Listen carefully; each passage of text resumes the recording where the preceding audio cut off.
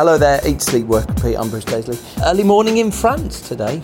Out here for a bit of work, and I thought that shouldn't stop me finally getting close to the end of this series. This is the penultimate episode, slight end of term feel to the next episode, where you can wear your own clothes and we can bring board games in. We're just going to be wrapping up the series. Next week I'm going to a business that has implemented the New Work Manifesto, and I'm going to be chatting to them about their experience with it, which was fabulous. I went down to Lloyd's Bank Group and met a team of people who've been implementing the New Work Manifesto. So just interesting to hear firsthand how they've got on. This week's episode, though, is a masterclass, a sort of selection of different things that other companies have implemented. And so one of the things that's happened to me in the course of the last few months is people occasionally come up to me and they say, "Oh, we've been trying this out. We've tried this." And so as a result, what I did is a couple of the more interesting ones, I captured them and I'm going to share them today. So I went along and I chatted to a business called Thoughtbot, and that's because I met someone called Sandra who worked there, and she explained to me that their office produces as much in 4 days as they used to do in 5, and they use the 5th day to try new things out. And I thought that was a fascinating way to explore sort of autonomy and how we do things differently. So I was fascinated with it. I went down. Sandra set up a chat with Laurie Young, who's the Development Director at Thoughtbot London. Now, Thoughtbot is a software design and development agency building purpose-built apps. And Laurie's got a background in physics and computing, spent a long time learning software development. But he's got a keen interest in how improving the way we're working. So his experiment there largely was something he inherited in Thoughtbot, but something they built upon. So we're going to chat there. So firstly, I asked him, what was this Friday pause? They actually refer to it as an investment day. So what is that? So an investment day is 1 day a week, normally on a Friday, but not always. We don't do client-facing work. We work on whatever people think is the most valuable and most useful thing to work on. And that can be anything from learning a new skill, learning a new technology, to building and deploying open source software, which is a lot of what happens, to practicing particular skills, interaction styles. It can be doing, in some cases, some charity outreach. The core idea is we value continuous improvement as a company. And we realize that if we're doing 5 days a week on client work, and the vast majority of the company by far are designers or developers, then if we say we're committed to continuous improvement, but we don't allow time for it in the schedule, then that's kind of like a nice value written on a piece of paper, but it wouldn't be real. And so it's like, okay, if we really believe that, we have to force ourselves to live up to it. And so let's carve out a time in the schedule every single week dedicated to continuous improvement, which is why it's self-directed training, groups getting together and saying, actually, there's a part of the company here that we can work on and we can fix and we can make better, and anything else that they come up with. And that's a lot to do with trust. We don't try and direct the investment time in any way, shape or form. We try and encourage people to be thoughtful about the results and the outcome, and then trust people to make sensible decisions on how to use it. So let's be realistic though. If you had this investment day, how do you just stop people doing emails? I don't think that's something that we need to kind of direct too much, because it's a lot of the frustration that people have in the 4 days that they work on is there's lots of interactions and lots of distractions, and there's permission, I guess, from both the internal expectation, which is like that quite often, but explicitly set with the client work we do, that there won't be responses on that investment day, and so it's okay to not respond. And some people do spend some of the time going through the backlogs of the email, but we say if that's what they think is the most valuable thing to be doing. Things like interacting with potential clients and building that up is something we don't have as a separate function. So some of the team will work on that, and so they might dedicate a quarter of their Friday to that. Apart from that, I think people are just really grateful of the opportunity to not have to do all those small tasks. The London office joined Thoughtbot 2 years ago. Thoughtbot has been doing investment days for several years. There was a really interesting transition about how do we switch from doing 5 days a week to 4 days a week. It feels like we're working pretty intently and pretty hard for 4 days.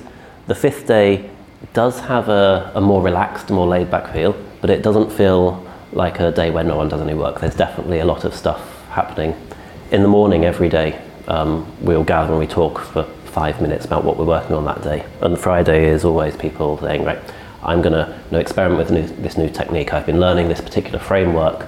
Now I've got to the point where I think I understand it. So today I'm going to build a little app that will, if someone enters their postcode, tell me the weather in that area, and then they're building something that's real.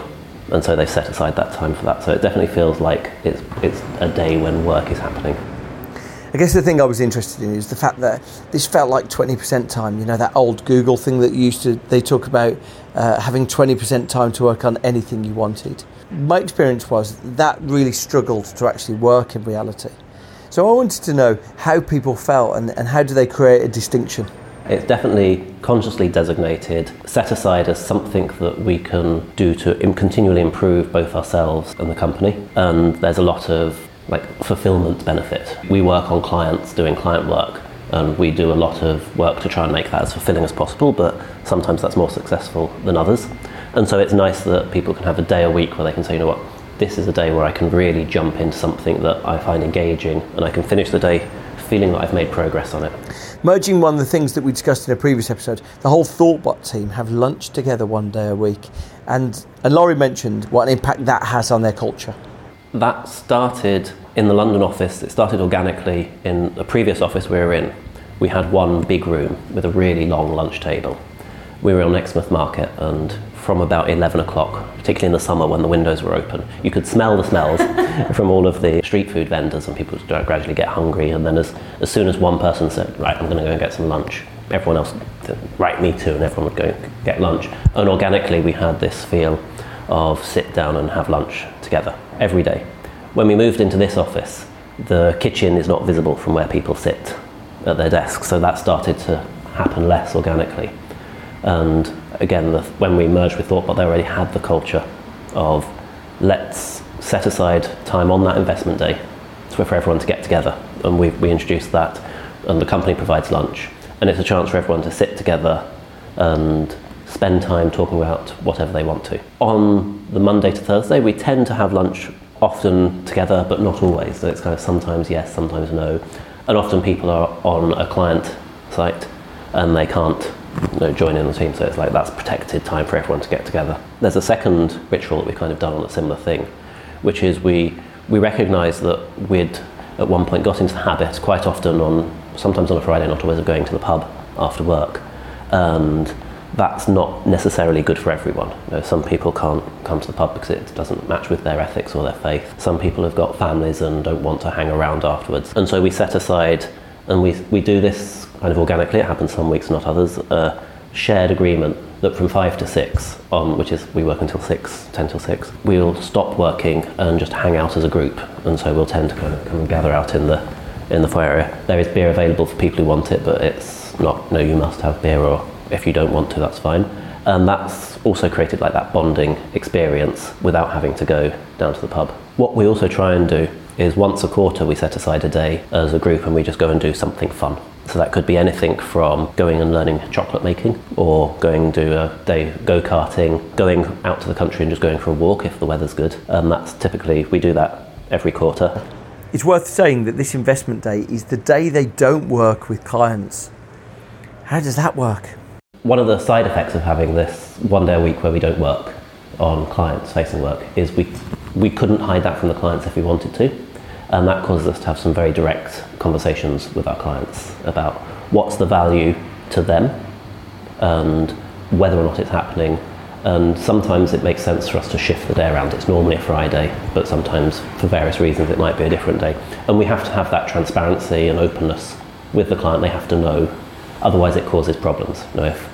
If for some reason we've had to do the investment day on a Tuesday that week and we're not clear and open with the client about that, and they decide there's something, an issue of some urgency on that day, and they start emailing on the Tuesday and they don't get a response, that's going to be a real problem. So we have to be transparent about what we're doing internally with our clients, which is another thing that's kind of on our list of values, and we wanted to find ways of forcing ourselves to live up to that. There's definitely a benefit. If you ask me to provide data and back that up, it's always hard in software to show how much progress you're making on a week, but to the extent that we can, it backs up the idea that we're doing in 4 days as much as we were previously doing in 5.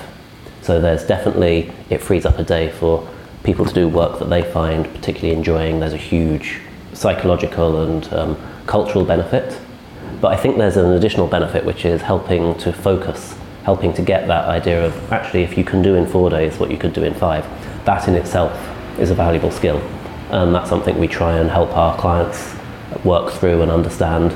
Not all clients are looking to do 4 days, so it doesn't resonate so much with everyone, but that's the idea of actually we can do the same amount of work in less time and then have more time for other things that we find valuable. It's definitely something that's happened. The only time where we've had challenges were when we had ongoing projects that spanned the period when we weren't doing it to when we were doing it. And then it was a conversation. Most of the clients were like, we're a little bit skeptical, but we'll try it. We're willing to try it. And we didn't have any issues. We had a few miscommunications where we'd spoken with some of the people on the client side that we work with and the message hadn't got through to everyone on that side, but they were minor, very easy to address when they came up. There's definitely it demonstrates that we trust people. It demonstrates that everyone is trusted. Even saying we trust the people feels slightly inaccurate because that implies a separation which doesn't really exist. It does pose its challenges. It's not always easy to find something productive and useful to do in a day. It's not always easy to keep momentum if you pick something that's going to take 10 days, that's 10 weeks, 1 day a week. That can be quite difficult, so people have raised issues with that. And it can be hard to form a group dynamic if you want to pair or work in a trio with a couple of other people to try and build something over a period of time. It's 1 day a week that you get to focus on that, and that means that's harder to form. So it's something the core idea is continuous improvement, and that applies to the investment day as well. It's something that some of the other offices have tried experiments with, like saying on the investment day, actually form a team and commit to trying to build something, commit to yourselves. Other offices have tried, let's leave it open and see what happens and see if something self-organises. The trust is something that really does play into the happiness. And another thing that we've found is really interesting is as the business has grown and our knowledge has expanded, we started to realise that while everyone has got a background of design and development, there's quite a lot of other things that are important in running a business: marketing, sales, strategy. There's a whole list of things that are important. And the investment day clearly gives time for people who are interested in that, in addition to doing their main job, to get experience of what's it like to run an event. It's actually quite difficult. There's a lot of work to do. It gives a chance for people to do that and gain some mastery at that, an environment where they feel supported, and that applies just as well to the other parts of building a business. One of the things we discussed earlier in the series was the idea of taking breaks, taking pauses, and there's this Swedish tradition called fika. Laurie, explain what that is. We took an idea. We had an office in Sweden for a while, and there was a Swedish cultural practice that actually spread across most of the other offices called fika. The idea is that once a day, about 3 o'clock, 3:30, the whole office just says, right, we're going to take a 10-15 minute break, and as a group walk to a coffee shop, have a coffee and walk back. And a lot of the offices do that. We do it sometimes here, and that's another great way of just kind of crossing those divides. Along the course of the second series, I actually, in sort of research, I chatted to someone about Bring Your Dog to Work Day. And Bring Your Dog to Work Day is an interesting thing because it seems superficially like people are actually given the opportunity to bring their beloved companion to work. But actually what it tends to do is it forces spontaneous and unpredictable chats. So it forces connections between people. What happens is someone brings in a delightful little Cocker Spaniel, and then someone wanders over and strokes it and introduces themselves. There was a book called Why Did the Policeman Cross the Road, which sort of explained that one way they got people on an estate to talk to each other, they got like an 80-year-old grandmother to talk to a 22-year-old youth, was they organised a dog show. Basically sort of bringing commonality spawns dialogue. So I was really interested in this sort of idea of fika because it forces people to come together. Thank you to Laurie from Thoughtbot for that. A really interesting way for how businesses, they might hear of these ideas of autonomy or the ideas of giving people 20% time, but really fascinating to see a business that's actually making something of it. Now, second discussion here is around the idea of purpose. Now, you probably in your business and in a lot of other businesses, one thing that is a keen interest in right now is this idea, this Simon Sinek idea of why you would do something. And purpose is the way that a lot of businesses describe that. The idea to articulate why people should come to work and what their objective, what their purpose is. Now, I went down and chatted to Rachel Bremer, who's the communications director at ASOS. ASOS is an 18-year-old British fashion website. It's an e-commerce fashion website with content behind it. And they employ about 4,000 people. Now, about 1,500 of those people are in online customer service, online chat, social media, etc. And there are about 900 in the tech team. So there's a lot of marketing people there, a lot of tech people there, a magazine. I was really interested because when I chatted to Rachel, disclosure, I used to work with Rachel, she used to work here as running comms at Twitter. And Rachel told me about this incredible event they'd run. It just sounded like a sort of good contrast to the normal away days that we've all experienced. How a way to bring that purpose, that why, to life, rather than just sort of bringing people together for a PowerPoint marathon. Here's my chat with Rachel. Back in the early days when ASOS was, a few hundred people, or even less, they would do what they called strategy days. So it was really the founder, Nick Robertson, would get everybody together. They could easily fit in one room. And it was just a touch point, kind of like an all hands, really, where they would talk about what's going on, what the big priorities are for the year, just to get everybody in the company on the same page. We then got bigger and bigger, and to try and accomplish that, you have to then rent out the cinema. So we did the Odeon for several years. And you want to try and cover more ground, and you want to try and make it a little bit more professional. So that leads you down the PowerPoint route. And you have, update from finance, update from tech, update from retail. And it started to it kind of lost its way. So it wasn't clear what we were trying to accomplish, who we were speaking to, and what the outcome that we were looking for was. So we just kind of took a pause and went way back to the beginning and said, okay, what are we actually trying to do? What do we need people to come away feeling and thinking? Well, ASOS is kind of under perpetual change. So, it's a business always in motion, growing exponentially, both in terms of finances, but also in terms of people and headcount. And we have some big change still ahead of us. So global growth is a huge ambition. What does that look and feel like for a company that's been primarily UK focused for a lot of its history? Some big technology change, systems. We have a whole new HR system, a new finance system. We're going to have a new retail system going in place. That all has an impact on employees. And what we wanted to do was help them understand how to cope with that scale of change and still be excited that a lot of our best opportunities are ahead of us. So that was one of the objectives. The other was fashion with integrity, and how we operate and our impact on the world around us is really important at ASOS. And we've gone through a lot of work to define what our position is on that and what our purpose is as a business. And so we wanted to use this as a way to communicate our purpose and what we stand for, but also the fact that we have a responsibility as a business to have a positive impact in the world, and actually so do all of us as individuals. So how do we try and get that message across to people? So 4,000 people, where can you even start to put that? Yes, Alexandra Palace. Right. So there aren't many places. You're kind of looking at Wembley, Excel, those kinds of huge areas, which you then start to lose a little bit of the personality. It's just kind of a big blank space. And then I think the second that they walked in and kind of saw the ambition and scale of what we had done. Right, so people are walking into Ali Pali. What do you even put on there? So is this just, you've moved from a cinema and you've got PowerPoint in Ali Pali? So that was our creative director, John Mooney. That was a huge challenge for him and his team. And I think they, working with the agency that helped us with this, did an incredible job, because for anyone who's been to Ali Pali, it has a very kind of dominant aesthetic. It's not something that you can brand and kind of paper over. So you have to figure out, how do you get your brand in the space so that it feels like ASOS, but you're not trying to just cover up all of what Ali Pali is, which is it's not, Ali Pali does not have a consistent kind of visual look and feel. I think they did a really good job of building into the space and figuring out how to do fewer things, but on a massive scale.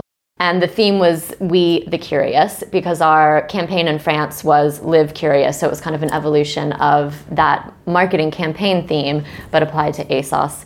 And you'd go in and there were just huge cutouts from one of our recent fashion shoots, and kind of a ticker tape theme throughout. And what sort of content were people seeing in there? Well, the approach that we took was a festival style structure. So we had 6 stages, and they split into both of the 2 themes that I talked about before. So 3 of the areas were focused on how do you deal with kind of global growth and change. And 3 of the other areas were focused on how can you make a change, for a positive change in the world. And then, so that was about 6 stages. People could choose anywhere from 4 to 6 sessions that they wanted to sign up for in their own order that they wanted to do them, and create their own kind of mini schedule for the first half of the day. The second half of the day, we then had everyone come together, and in the ASOS Arena, which held 2,500 people, we heard from the founder, Nick Robertson. Nick Beaton, our CEO today, did a keynote speech, and that was really interestingly, compared to Strat Days, where it was lots of execs doing different presentations on their area. Nick was really the only exec this time around who had a set piece speech. So we really focused the kind of ASOS business message through him. Right. And it was very much about our purpose, our ambition, where are we going to be in the future, and how do we all need to kind of point in the same direction in order to get there. And then the finale was a great catwalk that we had 40 models with the upcoming collections, and that was just incredible because again, we're a fashion retail business, so seeing the product on models in an amazing catwalk setup, people just went crazy. Right, really reminding people what you do, basically. Yeah, exactly. We also did the ASOS Aces, which is our annual company awards for employees and teams. And tell me this, like, I saw on the agenda you sent me, there was live poetry, there was a trans nail bar. Firstly, talk me through what a trans nail bar is. This is incredible. Charlie Craggs is the most amazing person. So Charlie is a transgender activist, and her idea is that people have questions about what it means to be transgender and just general LGBTQ topics, kind of more broadly speaking. And she feels that the setting of a nail bar, nail salon, where people's guards are down, you have informal conversations, you feel more comfortable asking questions, that's the perfect place to have conversations about gender identity topics and LGBTQ issues. So she sets up these nail bars, and you can go, and we had one of these at ASOS Assembles, and people could go and get their nails done and talk to Charlie and her team and ask any questions that they might otherwise feel embarrassed or too shy to bring up. Oh, amazing. It was amazing. It's interesting, isn't it, when your focus isn't on the one thing. You should do one next year, which is a game station. Men playing PlayStation, like the similar distractible. Yeah, exactly. And you had poetry there. Is the idea of this to try and provide provocation and stimulation as well as just the company message? Yes, I mean, I think that all of those things, again, we really were very specific about laddering up to those initial objectives that we set. So with Charlie and with the poet, so Hussein did a talk on mental health, and he got rave reviews. I think you've seen him before, but he's incredibly charismatic and engaging, but has a really important message. And he was on the how to make a change and inspire a movement stage. So that point was all about, what he has done in his journey to get to the point where he is now trying to have a positive impact on discussions around mental health. So it might have seemed like lots of disparate topics that don't really relate, but actually they all fit under our CSR pillars. They all support the purpose that ASOS has, which is giving everyone the confidence to be whoever they want to be. And they all fit one of the 2 objectives that we had identified at the very beginning of the process. sort of struck me when you explained all of it to me. It struck me that, like you hear a lot of companies talking about purpose and trying to deliver purpose, and this seemed to be a way to try and deliver it in a showing as well as telling way. It's not like just PowerPoint. It's just letting people discover some of this themselves. Exactly. And I was interested in your experience of that. Now, when I asked you before whether this was a good way to do it to millennials, you winced at the word millennials. Yeah. So firstly, why did you wince at that word? And secondly, sort of, I was just interested in the purpose thing. Why I wince at the word millennials, I just think that word is overused and it doesn't make sense. It feels fairly arbitrary to say, like, once you become a certain age, or you're born one year, you're this, and you're born the next year, and you're that. It doesn't, I don't think it really makes sense to think about people that way. Our average age at ASOS is 27, so it is a very young workforce. We have a huge percentage of people who it's their first job, which brings all kinds of different considerations and challenges. But I also think the show Don't Tell that you said is exactly the way that we approach everything, from how we think about diversity and inclusion to how we try and communicate our purpose. It's so much more powerful if you lead by doing rather than try to tell people what you're doing and why. So, I mean, that was exactly the point with ASOS Assembles, is we want to live and breathe our purpose, and it should be obvious by the way we behave and what we do, rather than telling everyone that this is what we think they should act like.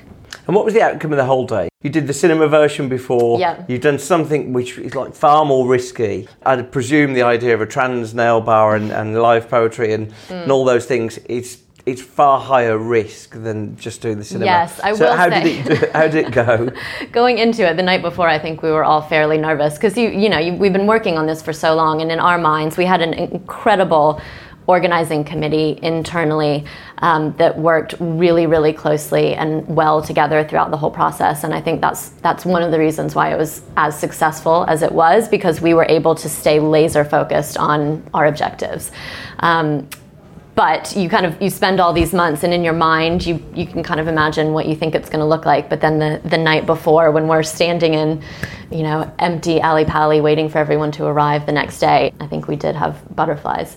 But the second people walked in the door and you could see their faces and how just impressed and excited they were.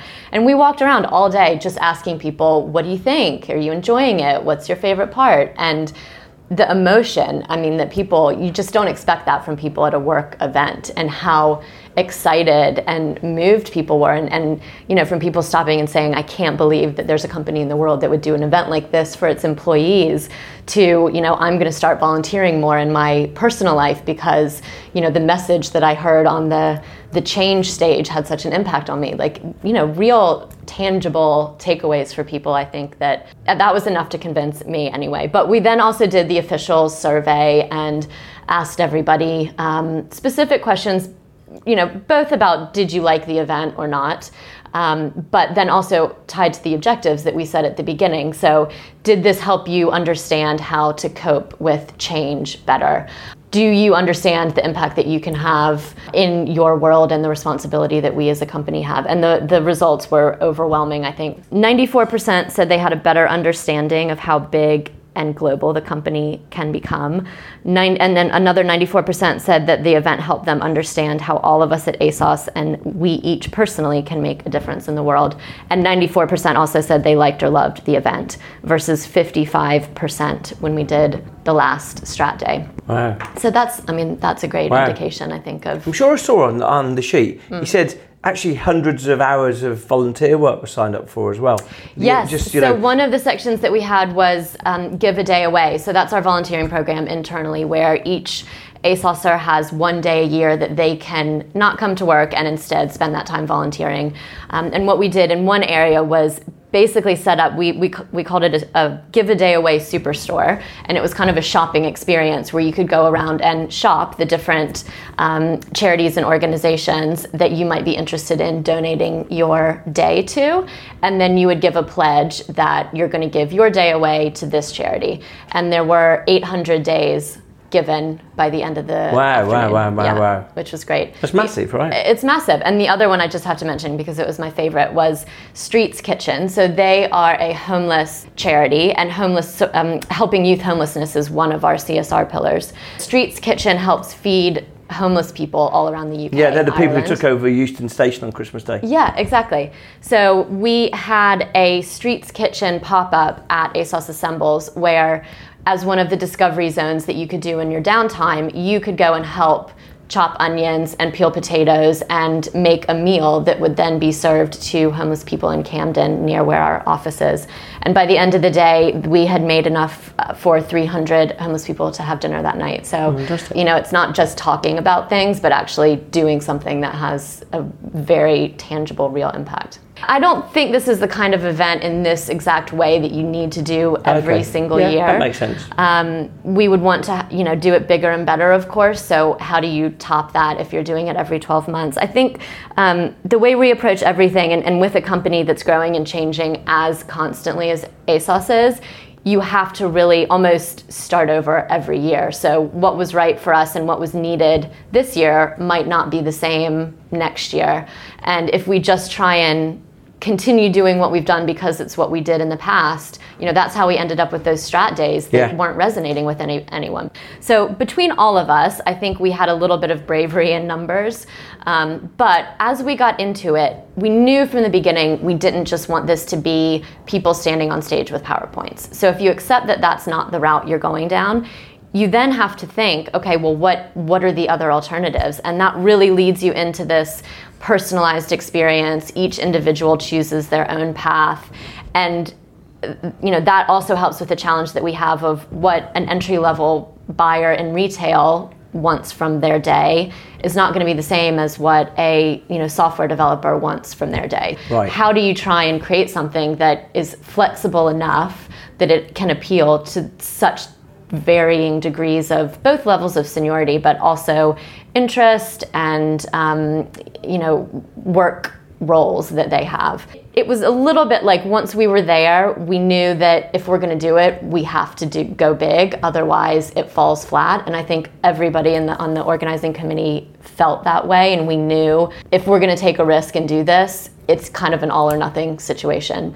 We were definitely relieved when we saw everyone come in and how excited they were. One conversation was, do you try and have content specifically tailored to different parts of the organization? So are there tech topics and retail topics and marketing topics? And we didn't do that. And I think by actually taking it up to a higher level and focusing on things like growth of ASOS as a business, dealing with change, making a difference in the world, those are relevant no matter who you are and what part of the business you're working in, because of the kind of people that we hire at ASOS, and those are the kinds of things they care about. So I think we kind of transcended the challenge of tailoring content to fit different parts of the organization, and we didn't really go down that route. We did have some things that were more tech focused, I guess, like the future face-off stage that we had, where we had two futurists coming to debate what the world in 2020 might look like, for example. So what might retail look like in the future? What might VR look like in the future? And they had different opinions and would debate each other. So that was loosely about technology, but it wasn't, here's our tech roadmap and this is what we're building. We chose a different approach. So thank you for listening. That's the penultimate episode. We're back for one more episode next week, which is, like I say, I went down to meet a wonderful guy called Tom Kigodi, who works at Lloyds Bank Group, who talked through how they'd implemented the New Work Manifesto. If you've not seen the New Work Manifesto, it's something I created with Sue Tard. She's my co-creator, and we effectively created 8 changes that anyone can bring to their working life. On that vein, after the series finishes, I'm just finishing a book, which is sort of 25 suggestions of how to improve your own work culture, your own work life, and your own working day. So I'm going to be getting that finished and completed over the summer. Thanks for listening. I always look forward to hearing your criticisms and comments on LinkedIn, so feel free to hit me up there. I'm Bruce Taisley. Cheerio. Bye.